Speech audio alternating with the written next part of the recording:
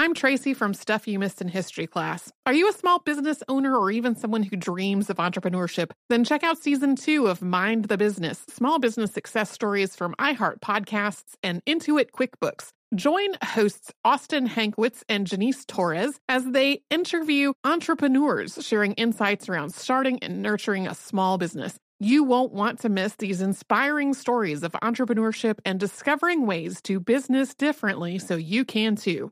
Planning your next trip? Choice Hotels' family of 22 brands has over 7,400 locations and the perfect hotel for any traveler you want to be. Like a Cambria Hotel, serving up locally inspired craft cocktails for all my folks who maybe want to meet up and talk about Mad Royals. Check into a Radisson Hotel with flexible workspaces for you strivers who listen during business travel. Or a Comfort Hotel with free hot breakfast, family-friendly pools, and big spacious rooms for the parents who listen with their kids and need a little retreat. What are you waiting for? Join Choice Privileges and start earning points toward your next stay. Find a stay for any you when you book direct at choicehotels.com, where travels come true.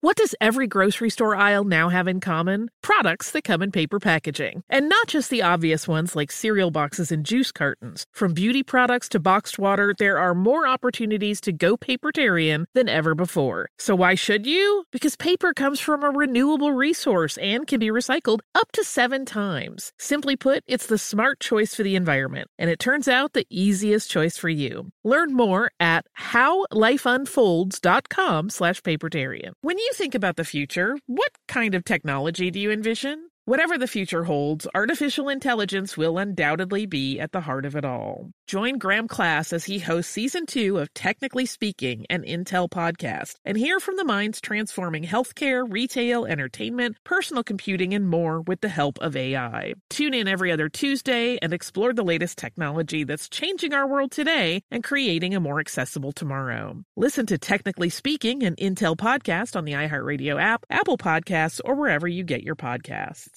This episode is brought to you by Squarespace. Start building your website today at squarespace.com. Enter offer code HISTORY at checkout to get 10% off. Squarespace. Build it beautiful. Welcome to Stuff You Missed in History class from HowStuffWorks.com.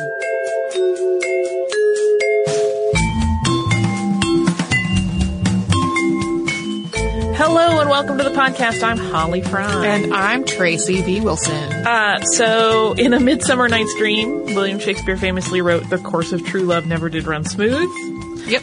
Today's topic delves into the story of a man who completely gave up on the idea of love in that very romanticized sense, and instead he set about cultivating the perfect wife. It is not horror in the Bride of Frankenstein sense. He didn't build a wife from scraps, but it does involve some really, truly unsettling ideas and behaviors. Englishman Thomas Day's image in history is generally a pretty positive one. He was an 18th century abolitionist who co-wrote the poem The Dying Negro and also penned the anti-slavery narrative, The History of Sanford and Merton. But there is a troubling section of Day's life in which he completely changed the courses of 2 young women's lives through a cruel and ill-conceived social experiment. Heads up, this episode includes abuse that is perpetrated by an adult man on a preteen and then teenage girl. And this abuse is not sexual in nature, but it is incredibly cruel. So if you have sensitivities to hearing about such things, this might be one to skip. If you think you might be okay with it, but you aren't really certain, we will give you a heads up before we get into the really, really cruel aspects of the story. I will tell you that as I was working on the research for this, I became and have stayed mad as hornets. I don't remember the last time I was so angry at a historical subject. Man. And Singer is gonna come out of this looking not so bad by comparison. Yeah, you've picked some winners recently. I really do not mean to be doing a series on history's jerks. Right. But I accidentally did. Well, we get a lot of notes especially when we promote stuff on our Facebook and our Twitter. We get notes from parents asking something along the lines of, would this be okay for my however many year old we normally listen together? And I'm going to say this might be a good one to pre-listen first, because it's really hard to judge. Yeah, like the cruel things are not super graphic in nature. Like I said, they're not sexual in nature, but they are incredibly mean, really sort of cruel, and one would say sadistic, except apparently this person didn't take pleasure in it, but felt that there was a very direct point to what he was doing. So yeah, we'll get there. It's not the most fun ride. It is, interesting, and it brings up some important concepts that deserve a little bit of a look. So we will get into all of that, talking about Thomas Day and his quest for the perfect wife. He was born into wealth on June 22nd, 1748, and his mother, Jane, was from a wealthy merchant family. His father was a government official who worked as a collector of export taxes and also had quite significant real estate holdings. Yeah, their family was incredibly well off. And Thomas's father, who was significantly older than his mother Jane, died when Thomas was just a year old. And with his father's passing, Thomas inherited a significant trust that would vest on his 21st birthday. So he was basically set for life. He never had to work if he didn't want to. Thomas's father had also left money to more than 150 other people, from friends and family all the way down to the people who rented homes from him. This gesture really left Thomas Day with a legacy to live up to, one of using this great wealth that he had at his disposal to assist people who were in need. And Jane and her son Thomas moved north of London after Thomas Sr., that his father's name had also been Thomas, died. And Jane eventually remarried to another man named Thomas, this one Thomas Phillips, who was one of the executors of her husband's will. Thomas Day, the son, was devoted to his mother, and he considered her to really be an ideal woman. She was very smart, she was very strong, and she was entirely able to take care of herself. Thomas went on to attend boarding school where he did very well, and it was there that he made a lifelong friend in John Bicknell. This is also where Day's proclivity for going on diatribes really started to blossom. He would talk at great length about his admiration for stoicism, his distrust of romance, and his desire to mold himself into the most virtuous man.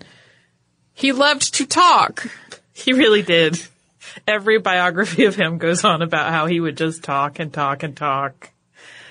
It immediately calls to mind people from my past. Me too. Right? You can imagine how popular this trait made him.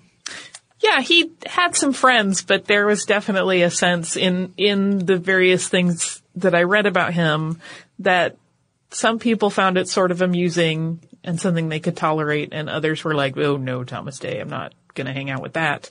And while some of his philosophical views were very modern and progressive at the time, his thoughts on women were downright archaic. Women, to his mind, were inherently inferior and weak, both physically and intellectually, and they needed someone like him to protect them, even in cases where they claimed they did not want that at all. Along these same lines, he started developing a theoretical ideal of the perfect woman. The ideal specimen, he thought, would be pure, strong, simple, fearless, unpretentious, above frivolity, and above fussy tastes, and most important of all, entirely obedient and subservient to her master and teacher, Thomas Day. Bless his heart. Except yuck. Yeah, it's very... I feel like he is the, like, let's just distill all of the societal expectations about women. Just distill it all into a human form. Mm-hmm. And there we go. Yeah. So he would meet young women and sometimes begin to take an interest in them, but invariably he would find them flawed. And usually this was because they did not like him back. He would, in his writing, then often refer to these women in really aggressively negative terms. There was one woman that spurned him that he thereafter referred to as a toad. And another woman that apparently broke his heart that he only referred to as the B word in his writing thereafter. He had some aggression issues. At the same time, the work of Rousseau was having a profound impact on Thomas Day's worldview. Rousseau's writing, particularly Emile or On Education, asserted that children are born inherently good, and it is only in passing into social constructs that evil is introduced into the otherwise completely benevolent human nature. This work was also, it skewed traditional ideas of religion, which got it banned in Rousseau's home country. Yeah, it was quite a controversial work, but it was very popular with Thomas Day and his friends and many of the sort of educated, wealthy classes of the day that felt that they were very progressive. And it really started a lot of interesting conversations about education and how children should be reared. And in spring of 1768, Thomas met a young woman named Margaret Edgeworth, the younger sister of his friend Richard Edgeworth, while Thomas was traveling in Ireland. And Margaret was, by all accounts, a lovely young woman at 22. She was attractive, but she was also very smart and very capable. Things that Thomas claimed he would want in a lady. But she and Thomas, who tended to be kind of sloppy himself and really lacked much in the way of charm, did not exactly have spectacular chemistry. As they started to spend more time together, though, Thomas and Margaret slowly became friends. They started to appreciate each other's unique personalities. And one thing that the two of them had in common was that neither of them was harboring any illusions about romantic love. Both of them had been in relationships that ended badly, so they were a lot more practical about it. Yeah, and by late summer of that year, the two had struck a deal that really sounds like the way a lot of modern rom-coms start, which is that if neither of them had found someone over the course of the following year, then they would marry one another.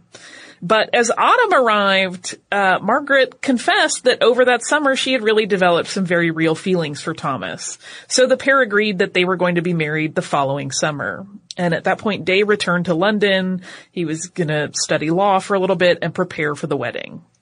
That winter, Day lived with his friend John Bicknell, and he fell in with Erasmus Darwin and his circle of friends in the Lunar Society, which is another thing that could be a whole episode on its own.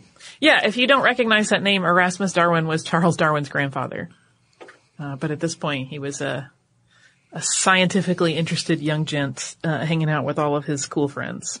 But in spring of 1769, that plan that Thomas and Margaret had put together was abruptly halted when Margaret wrote him to say that she had in fact reconsidered and she was going to call the wedding off. And Day was, of course, sad and terribly embarrassed, but this setback in his quest to be married, because he really did want to be married, resulted in a plan for a project. I just want to interject that people are not projects, but before... Oh, we have so much to get angry about. I know. I know. Well, and I'm just remembering this whole thing just reminds me of college in so many ways. Yeah, me too. And I'm remembering the time that, the dorm would have events, and one of the events was one of the counselors who came to talk to us about relationships, and she just was like, I'm just going to tell you a few things that you need to understand and absorb into your heart and your mind. And she was like, people are not projects. We were all like, okay. And of course, 20 some odd years later, I'm like, yep, people are not projects. We're going to talk about somebody who tried to make people projects after a word from sponsor. I'm Tracy V. Wilson from Stuff You Missed in History Class. Did you know small businesses make up 99.9% of all businesses in the United States? The world is powered by entrepreneurs, and if you're a small business owner or even someone dreaming of starting your own business, then you'll want to check out Season 2 of Mind the Business, Small Business Success Stories from Ruby Studio, from iHeartMedia, and Intuit QuickBooks. And every episode, hosts Austin Hankwitz and Janice Torres talk to entrepreneurs about how they've grown from the lessons of launching and nurturing a small business and how they have found success being their own boss. From the excitement of first starting out to finding the right tools and resources to process invoices and payments like QuickBooks Money, you won't want to miss these inspiring stories of entrepreneurship and discovering ways to business differently so you can too. And if you're a small business owner or even someone dreaming of starting your own business, then you'll want to check out Season 2 of Mind the Business, Small Business Success Stories from Ruby Studio, from iHeartMedia, and Intuit QuickBooks. Planning your next trip? Choice Hotels has a stay for any traveler you want to be, with 22 brands and over 7,400 locations. Whether you're a business traveler, a family road tripper, someone who wants to seek out history and maybe make your own, or just planning a quick getaway, Choice Hotels has a stay for any you. Like a Cambria Hotel, where you can be a cocktail connoisseur and sip locally inspired craft beverages at downtown locations in the center of it all. This is a fun way to visit cities with a lot of history and a lot of fun in mind. Or a Radisson Hotel for all our productivity powerhouses out there. With flexible workspaces and on-site restaurants, you'll get the most out of your work trip. You'll get the coffee, the Wi-Fi, and the work done. And we can't forget about Comfort Hotels. Imagine you're a family road tripper, waking up in your big spacious room and then heading down to a free hot breakfast for the entire family, including waffles. So you'll be well fed and ready for the day's adventure, even if that's just relaxing. After that, you're spending all afternoon relaxing by the pool. You deserve it. What are you waiting for? Join Choice Privileges and start earning points toward your next stay. Find a stay for any you. Book directly at choicehotels.com, where travels come true.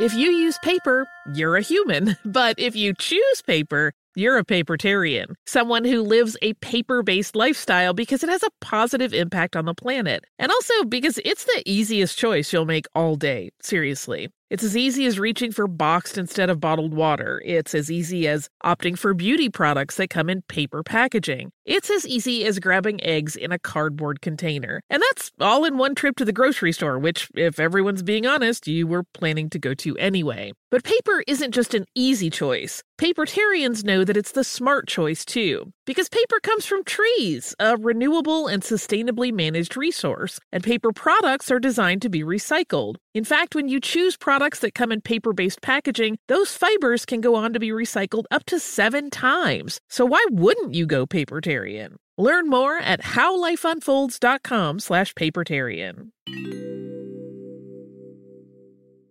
Get emotional with me, Radhi Devlukia, in my new podcast, A Really Good Cry. We're going to talk about and go through all the things that are sometimes difficult to process alone. We're going to go over how to regulate your emotions, diving deep into holistic personal development, and just building your mindset to have a happier, healthier life. We're going to be talking with some of my best friends. I didn't know we were going to go there on this.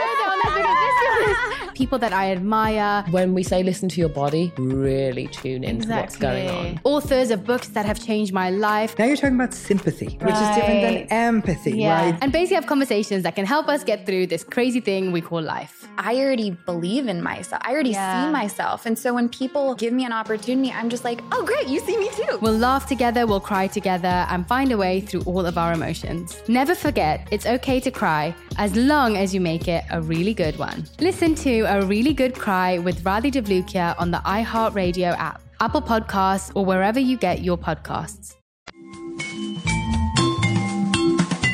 So to get back to the story, in truth, this idea that Thomas Day had at this point was not entirely new. It's one that he had been kicking around for a while, based on his study of Rousseau's writing about natural education. So he began to wonder what would happen if a child were reared entirely outside of the corruption of society's trappings. And if one were to raise a girl this way, couldn't the perfect wife essentially be carefully molded? All of this happened just before Thomas's 21st birthday. So as he was committing to this plan, he was also coming into his quite large fortune, which meant that he had the freedom to pursue his idea, knowing that there could be some legal issues to wrangle regarding the idea of taking on a ward to raise in the unconventional way that he was planning. He enlisted the help of Bicknell, who at that point had studied law for 8 years. So to find a girl who was innocent, healthy, and free from any pesky familial ties, Day and Bicknell traveled north from London to Shrewsbury in Shropshire to an orphan hospital where Day would select the girl to be cultivated into his eventual wife. These 2 young men who showed up claiming to be lawyers looking for a maid for a married friend. Edgeworth was actually named as apprentice master without his knowledge in this scheme, were welcomed at the orphanage, and all the girls lined up to see if they would be selected. The facility did their best to screen prospective situations and place children in agreeable and safe homes, but they were completely duped by these 2 men. Yeah, I mean, these two guys that are, well-dressed show up and say that they're lawyers and that they're doing this thing and they want to place children. And of course, yes, you seem lovely. You're fabulous gentlemen. Thomas was overwhelmed at trying to select one of the girls, but Bicknell pointed out a 12-year-old with auburn hair and brown eyes named Anne Kingston. The orphanage approved her placement as a maid for the next 9 years or until she married, whichever came first. While Day did introduce Anne to Edgeworth, and Edgeworth, trusting his friend, seemed okay with having been named as the caretaker of this girl, this young woman didn't actually move into Edgeworth's home, as had been part of that legal arrangement. Right. Instead into a room rented by Day, which was separate from his own lodgings. And he started tutoring her immediately. And Anne, who had no idea what was going on, but had been trained throughout her years as an orphan, she had been in the orphanage since she was just a baby, to be obedient, completely went along with Day's lessons, and she seemed eager to learn. He also renamed her Sabrina, and he was very enthusiastic about how things were going initially, but apparently he still had doubts about whether his plan to create the ideal wife would work. His solution was to adopt a second girl as a backup, in case the first one did not work out. So just a month after taking on Sabrina, he once again went to an orphanage, this time one that was in London, allegedly to select a maid for a married friend, this time choosing an 11-year-old girl named Dorcas Carr. She was fair and she was much more outgoing than Sabrina. He changed her name to Lucretia. And in a document drawn up by Bicknell, Thomas Day agreed that he would select the more promising of his two young potential brides within a year, and that the girl he did not select would be set up in an apprenticeship with an allowance and a dowry should she marry. There is actually debate over this particular document and whether or not it was actually part of the legal workings that Bicknell did in order for these adoptions to happen, but that doesn't really hold up to scrutiny because then either of those places he adopted from would know he had adopted two girls with this weird plan. So it seems much more like this was an agreement that was made like within their social circle so everyone could hold him to this experiment that he was doing. This whole plan, we should point out, was 100% illegal in addition to being distasteful and creepy. I feel like we're in the middle of an accidental miniseries of creepers in history. Yeah. Not only was he basically abducting these two girls through false pretenses, he changed their names, making them almost impossible for any authorities to track down, and then he shut them away altogether without supervision when he wasn't there to tutor them. Yeah, he basically, the rooms that he had found were like a boarding room that he rented from an elderly widow, and she was apparently around but not really involved with the girls, and so they were like two little girls left by themselves all the time when this weird guy wasn't showing up to teach them, which is a terrible life for a child to have. Here is one of the new places where I will get super angry. His friends knew about this crap. They all knew about it. I think that's the strongest word we've ever said in the podcast. I want to say way stronger words because it makes me super angry. Like there is some really gross, complicit behavior going on here. While these girls were completely unclear as to what was going on, Bicknell and other friends of Day all knew about this experiment, and no one stepped in. They all saw Day as this highly moral, though very odd man who was trying something really, really unique. And this all speaks to the attitude of privilege that wealthy aristocrats had at the time. So while Day claimed to disdain titles and social hierarchy, it was that exact structure that was enabling him to do what he was doing. I am a wealthy man who is educated, so my ideas must be interesting and valid, even if they are horrible and abusive. Holly's real mad at this guy. I was mostly thinking how it's like another layer of societal expectations distilled down into human form. It's like he's almost a caricature of entitlement. Oh, completely. And grossness. Completely. Soon he moved to Paris, so they would be out of the influence of London. He thought about keeping these girls in a country where they couldn't speak with anyone so that could help maintain their social purity. I'm kind of baffled that Paris was the place he decided to go to, given the reputation of Paris. Well, he had never been. Yeah. And it didn't last. Okay, sure. So he eventually took Sabrina and Lucretia to Avignon. And Day seemed to love Avignon initially, and he was seen by the locals as this odd but sort of interesting scholar. They, of course, did not know what he was up to. And he found their acceptance of him quite intoxicating, because remember, he was sort of an odd guy. He wasn't like the best dressed. He wasn't really all that charming, but they found him oddly charming because he just seemed like this odd bumbling scholar to them. But his charm with Avignon would wear off quickly. He did not include many mentions of the girls in his early correspondence at this time, though. It almost reads as though he is so excited at being socially accepted, he kind of forgot about them for a little bit. However, he did instruct the two ladies in reading. He ceded the idea that luxury and fashion and social status were all abhorrent and that an austere life was far superior to any of that. He was generally very pleased with their progress initially, and he was really starting to believe that his plan to mold them into ideal wives was working.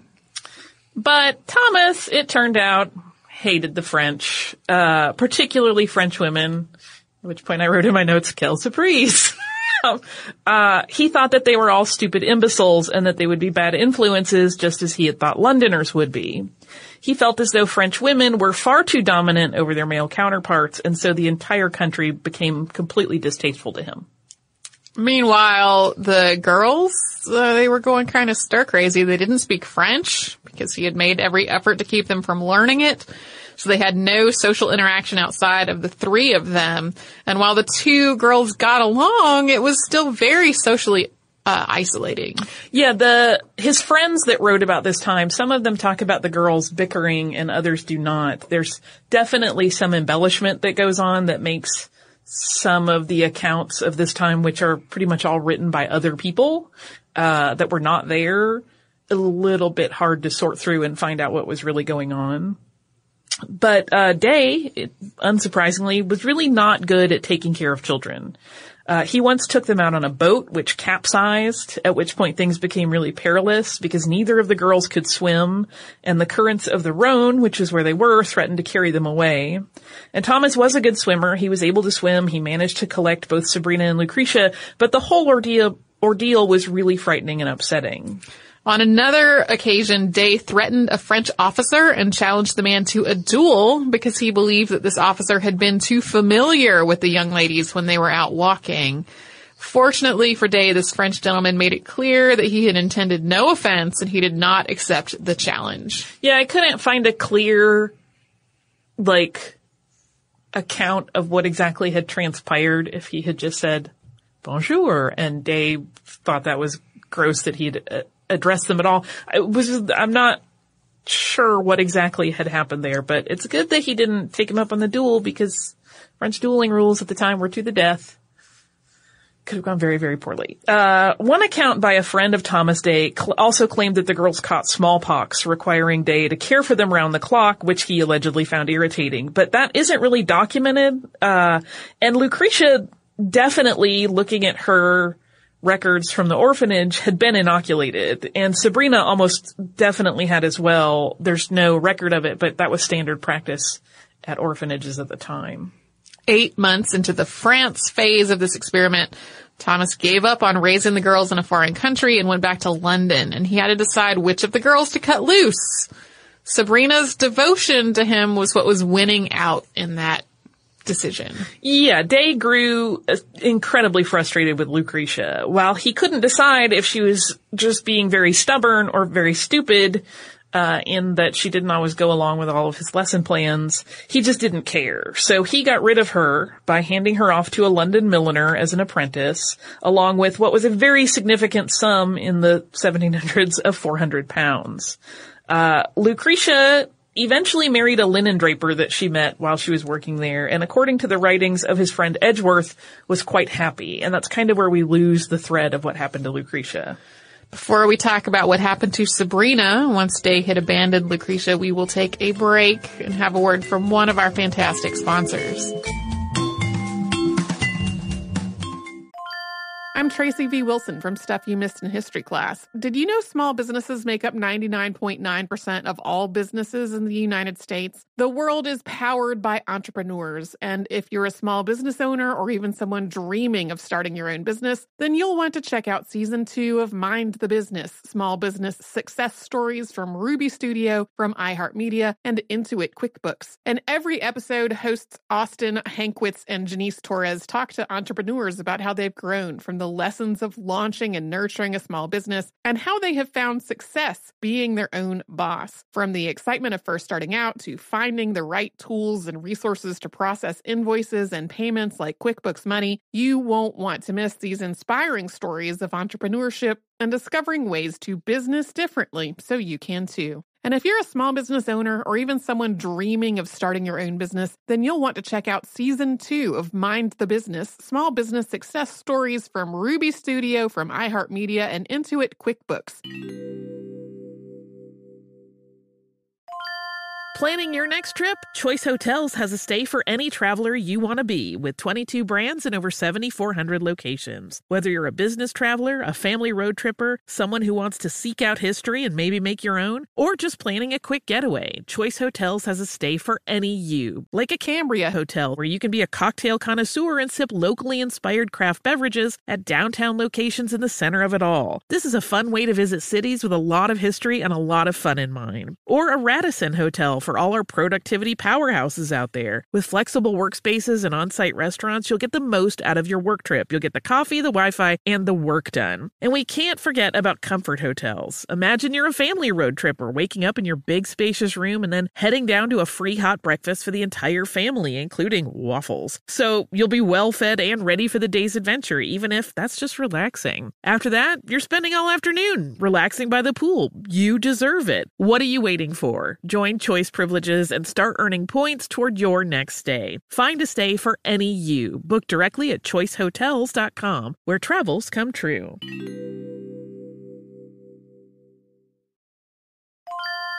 If you use paper, you're a human. But if you choose paper, you're a papertarian, someone who lives a paper-based lifestyle because it has a positive impact on the planet. And also because it's the easiest choice you'll make all day. Seriously. It's as easy as reaching for boxed instead of bottled water. It's as easy as opting for beauty products that come in paper packaging. It's as easy as grabbing eggs in a cardboard container. And that's all in one trip to the grocery store, which, if everyone's being honest, you were planning to go to anyway. But paper isn't just an easy choice. Papertarians know that it's the smart choice, too. Because paper comes from trees, a renewable and sustainably managed resource. And paper products are designed to be recycled. In fact, when you choose products that come in paper-based packaging, those fibers can go on to be recycled up to 7 times. So why wouldn't you go papertarian? Learn more at howlifeunfolds.com/papertarian.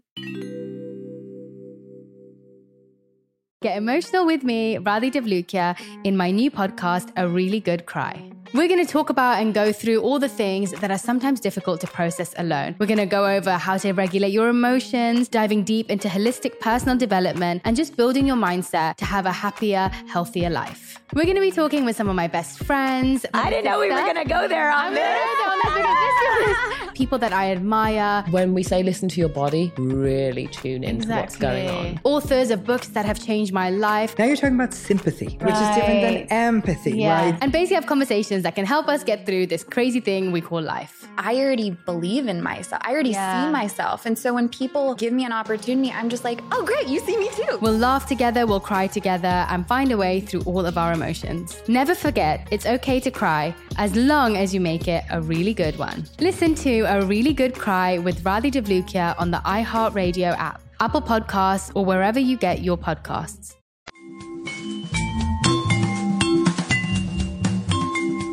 So, getting back to Thomas Day, and at this point his one remaining charge, Sabrina, he still had high hopes for her. She was growing into a really lovely young woman, and he moved the two of them to Litchfield near his friend Erasmus Darwin so that he could continue her education. He decided that the next phase of her training required that she be toughened up so she could become the stoic woman that he had always dreamed of, and this is where things are going to become really abusive. So here's your heads up if you might need to be out at this point. Yeah, no one will judge you. It's really awful behavior. He started issuing a series of pain endurance tests.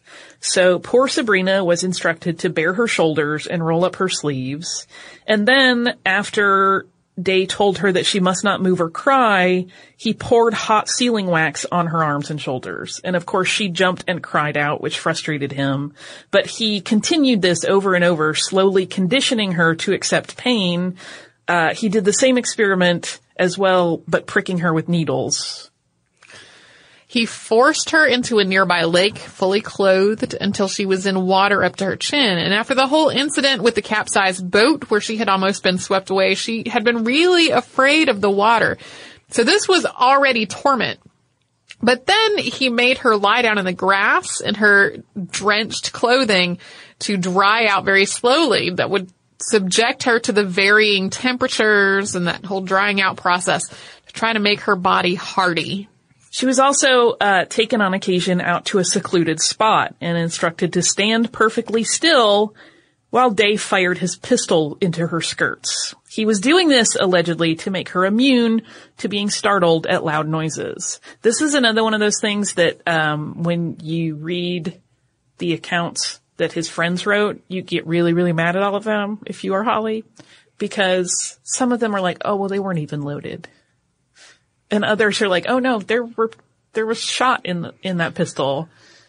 This is like a metaphor for the internet. It really is.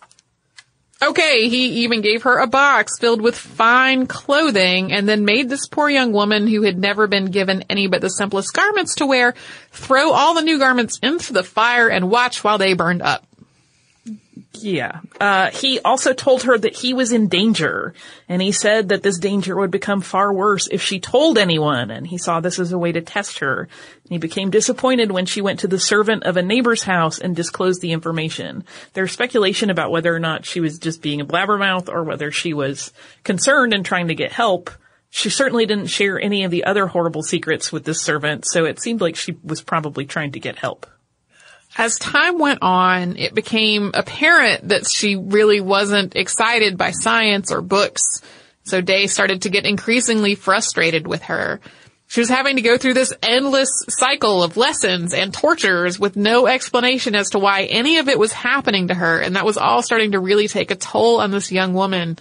Through the entire ordeal, she had no idea that she was going to be expected to marry Thomas Day at the end of her education. Additionally, Sabrina was nearly 14 at this point, and having a young woman with no family living in a house with a bachelor was starting to look really seedy to pretty much everyone. And so, at the beginning of 1771, Thomas, who had grown tired of her not enjoying science and apparently not being strong enough to withstand all of his tests easily, decided that his experiment was a failure. But of course, this was not his failure, except insofar as he had clearly selected the wrong girl for training. Sabrina was sent to boarding school where she became a really diligent student, and once she graduated, she was given a regular living allowance by Day. She's almost universally described as a lovely young woman and incredibly well-liked, so it seems as though this awful treatment as his ward didn't wind up hindering her social development. Almost immediately after sending Sabrina away, Day did find a woman who he felt met all of his needs, and that was the writer Honora Sneyd. And of course, by virtue of the fact that she was very strong, very smart, had a mind of her own, she did not want to be with a man like Thomas Day who felt that she had to capitulate to him. She, in fact, ended up married to his friend Edgeworth, who got married a lot of times. Next, he fixated on her sister Elizabeth, who thought she might be willing to marry Day if he was willing to learn some manners and correct some of his own defects. And surprisingly, he agreed. He traveled to Lyon, where he took fencing and dancing lessons, and he even submitted to a torturous-sounding contraption that was designed to correct his knock knees by forcing them outward. Yeah, he had to sit in this weird chair and have these screws applied that were supposed to shift his legs to a more proper position, and he would just sit there for hours on end reading, apparently. But after all of this, when he returned from France, Elizabeth was not into him. She also ended up married to Edgeworth after her sister had passed away. He really did. I think Edgeworth had 4 wives over the course of his life. Oh. And something like 22 children. But he seemed like a fairly jovial fellow that ladies liked. And he was not so creepy, maybe. In 1774, Day met wool heiress Esther Milnes, who fell in love with him at first sight. His poem, The Dying Negro, had been published the previous year, and Esther, who had a long line of potential suitors clamoring for attention, fixated on this man whose political and social ideas she felt really closely matched her own. Yeah, it's one of those things, I mean, I'm sure you've had this happen where you have a friend that's kind of a persnickety pain in the tuchus, and they meet someone and that person just thinks they're the most amazing creature on earth. There's an image in my head right now. Yeah, and it's fascinating to watch that play out, and that's exactly what it is with Esther. She was just full of incredible praise for him, and it's like she saw his flaws but still thought he was amazing. And after several years of Day debating whether Esther was truly right for him, which, go figure. I mean, again, this is like one of the most desired women of their society at the time going, nope, you're the one for me. And he's like, I don't know. It's just fascinating to me. But he decided finally that she was the woman for him, and the pair married in 1778. And the irony, of course, here was that Esther came from everything that Day hated. She was a woman of wealth. She had been raised in society. She had been formally educated in the system that he believed could only corrupt women. And yet she did meet all of his requirements pretty much, and she was perfectly happy to live an isolated life of the mind with him. He just wanted them to live far away from everyone else and do nothing but read. As the 1780s arrived, Day was really throwing himself pretty fully into social and political matters. The first volume of Sandford and Merton was published in 1783. I'm about to introduce a surprising twist, which is that in 1784, Sabrina married Day's best friend, John Bicknell. Day paid her dowry at this point. And in the period leading up to the wedding, Bicknell confessed to Sabrina that she had been Day's experiment in bridal education, and that he, John Bicknell, had been complicit in this scheme. So it was sort of like a confession of laying all of his cards on the table before they got married. And doing so seemed to save Bicknell from Sabrina's wrath, but she wrote a really angry letter to Day demanding that he explain himself. In response to Sabrina, Day wrote, quote, "I never thought I had a right to sacrifice another being to my own good or pleasure, but I thought myself sufficiently entitled to make an experiment where whatever else ensued, you would be placed in circumstances infinitely more favorable to happiness than before." He also made it clear to her that the failing of the experiment was her fault, writing, quote, "The dislike you soon discovered for every species of domestic application was one of the first causes of dispute between us." What a jerk. Yeah. Just, again, it's like, he kind of sees her as property, like, oh, I adopted a poor orphan so I could abuse it, because eventually it would be in better situation than being an orphan, surely. It's so entitled and gross. He also, in that writing, managed to get in a really gross dig, in the matter of Sabrina's marriage to Bicknell, telling her that she should consider herself extraordinarily lucky that John would want to marry her rather than, quote, 100 others your superior. John Bicknell died in 1787, leaving Sabrina a widow with 2 children, and Day reinstated an allowance for her, but much smaller than he had been paying before her marriage. She took a job as a housekeeper at a village school to try to make ends meet, and eventually one of Bicknell's friends created a fund for Sabrina and the children out of contributions from John's many law associates. Yeah, John, even though he had come from a good family and had a good job, he had some problems handling money and some gambling issues, and so there really was not much left when he passed away. And then, just 2 years after this, in 1789, at the age of 41, Thomas Day died suddenly when he was thrown from a horse. He had raised the animal but had refused to train it in any traditional sense because he thought that was a form of cruelty, but he still attempted to ride it, which he did not think was a form of cruelty. I have a question. Yes. Why was it cruel to train a horse, but it was not cruel to train a woman? Because he's Thomas Day and he had some twisted ideas about ladies and how to treat human beings. And apparently, horses have more feelings than women do. It seems that way in his view. So after he died, Esther continued Sabrina's allowance, and the Sabrina issue was one that apparently had come up in quarrels between the two of them. So Esther recognized that Sabrina's misfortunes had not been any fault of her own. Yeah, though her writing about it, it's kind of weird because Esther was in love with Thomas for all of his faults. And so in her eyes, Sabrina really missed out on being with this amazing person.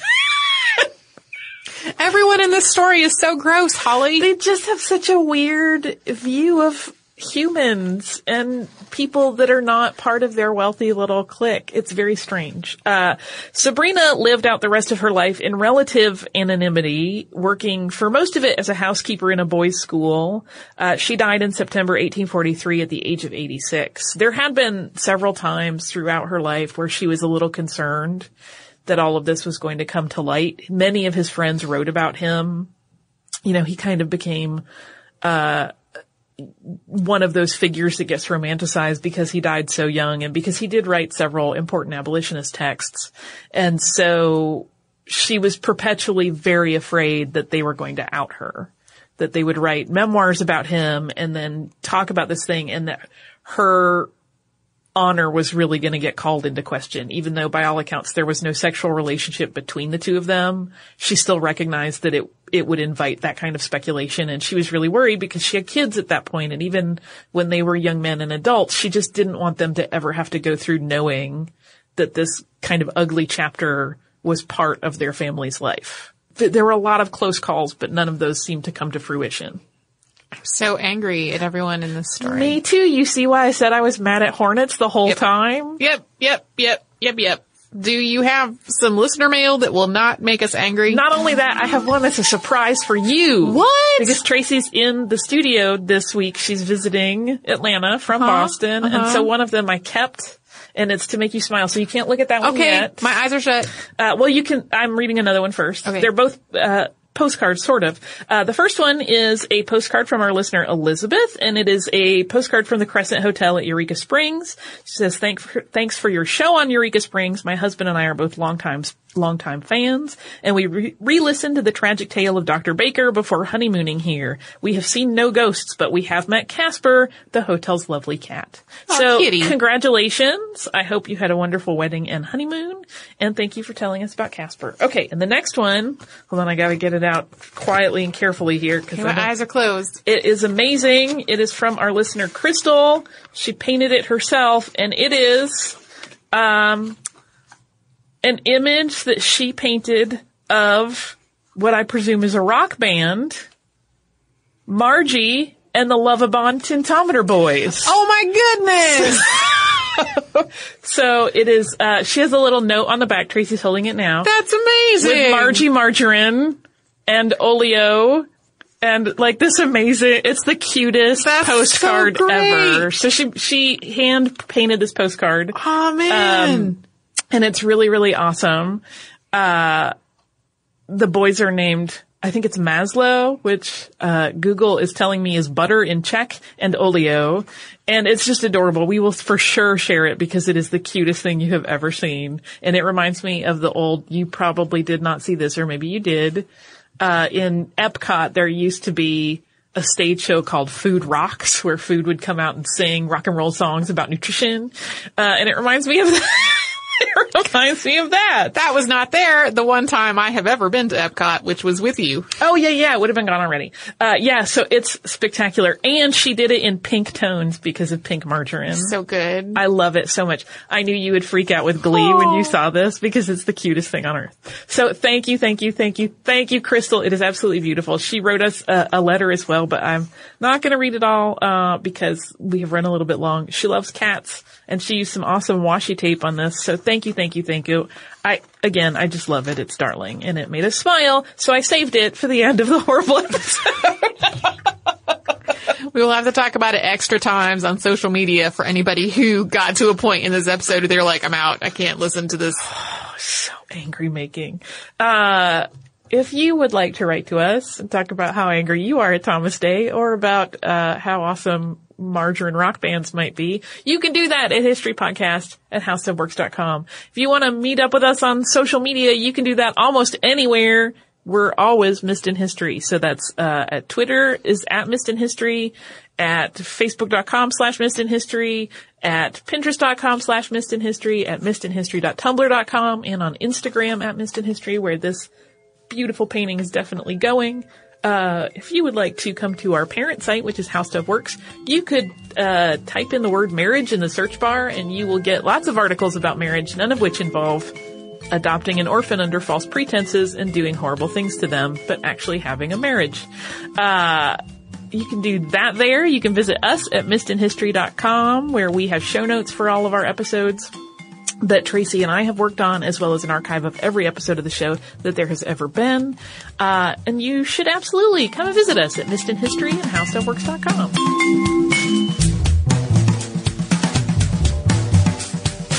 For more on this and thousands of other topics, visit HowStuffWorks.com.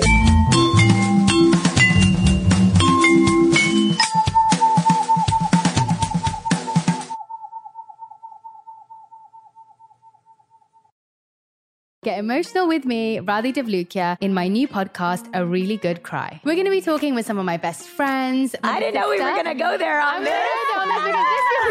People that I admire. When we say listen to your body, really tune into what's going on. Authors of books that have changed my life. Now you're talking about sympathy, which is different than empathy, right? Never forget, it's okay to cry as long as you make it a really good one. Listen to A Really Good Cry with Radhi Devlukia on the iHeartRadio app, Apple Podcasts, or wherever you get your podcasts. I'm Johnny B. Good, the host of the podcast Creating a Con, the story of Bitcoin. This podcast dives deep into the story of Ray Trapani and his company Centratech. I'll explore how three 20-somethings built a company out of lies, deceit, and greed. I've been saying since a very young age that I was going to be a millionaire. If someone's like, oh, what's your best way of making money? I'm like, oh, we should start some sort of scheme. Listen to Creating a Con, the story of Bitcoin, on the iHeartRadio app, Apple Podcasts, or wherever you get your podcasts. Welcome to Season 9 of Next Question with me, Katie Couric. I've got some big news to share with you in our season premiere featuring the one and only Kris Jenner. Oh my gosh, congratulations. That is very, very exciting. And that's just the beginning. We'll also be joined by podcast host Jay Shetty, Hillary Clinton, Renee Fleming, Liz Cheney, and many more. So come on in, take a break from the incessant negativity for a weekly dose of fascinating conversations. Some of them, I promise, will actually put you in a good mood. Listen to Next Question with me, Katie Couric, on the iHeartRadio app, Apple Podcasts, or wherever you get your podcasts. Bring a little optimism into your life with The Bright Side, a new kind of daily podcast from Hello Sunshine, hosted by me, Danielle Robay. And me, Simone Boyce. Every weekday, we're bringing you conversations about culture, the latest trends, inspiration, and so much more. I am so excited about this podcast, The Bright Side. You guys are giving people a chance to shine a light on their lives, shine a light on a little advice that they want to share. Listen to The Bright Side on America's #1 podcast network, iHeart. Open your free iHeart app and search The Bright Side.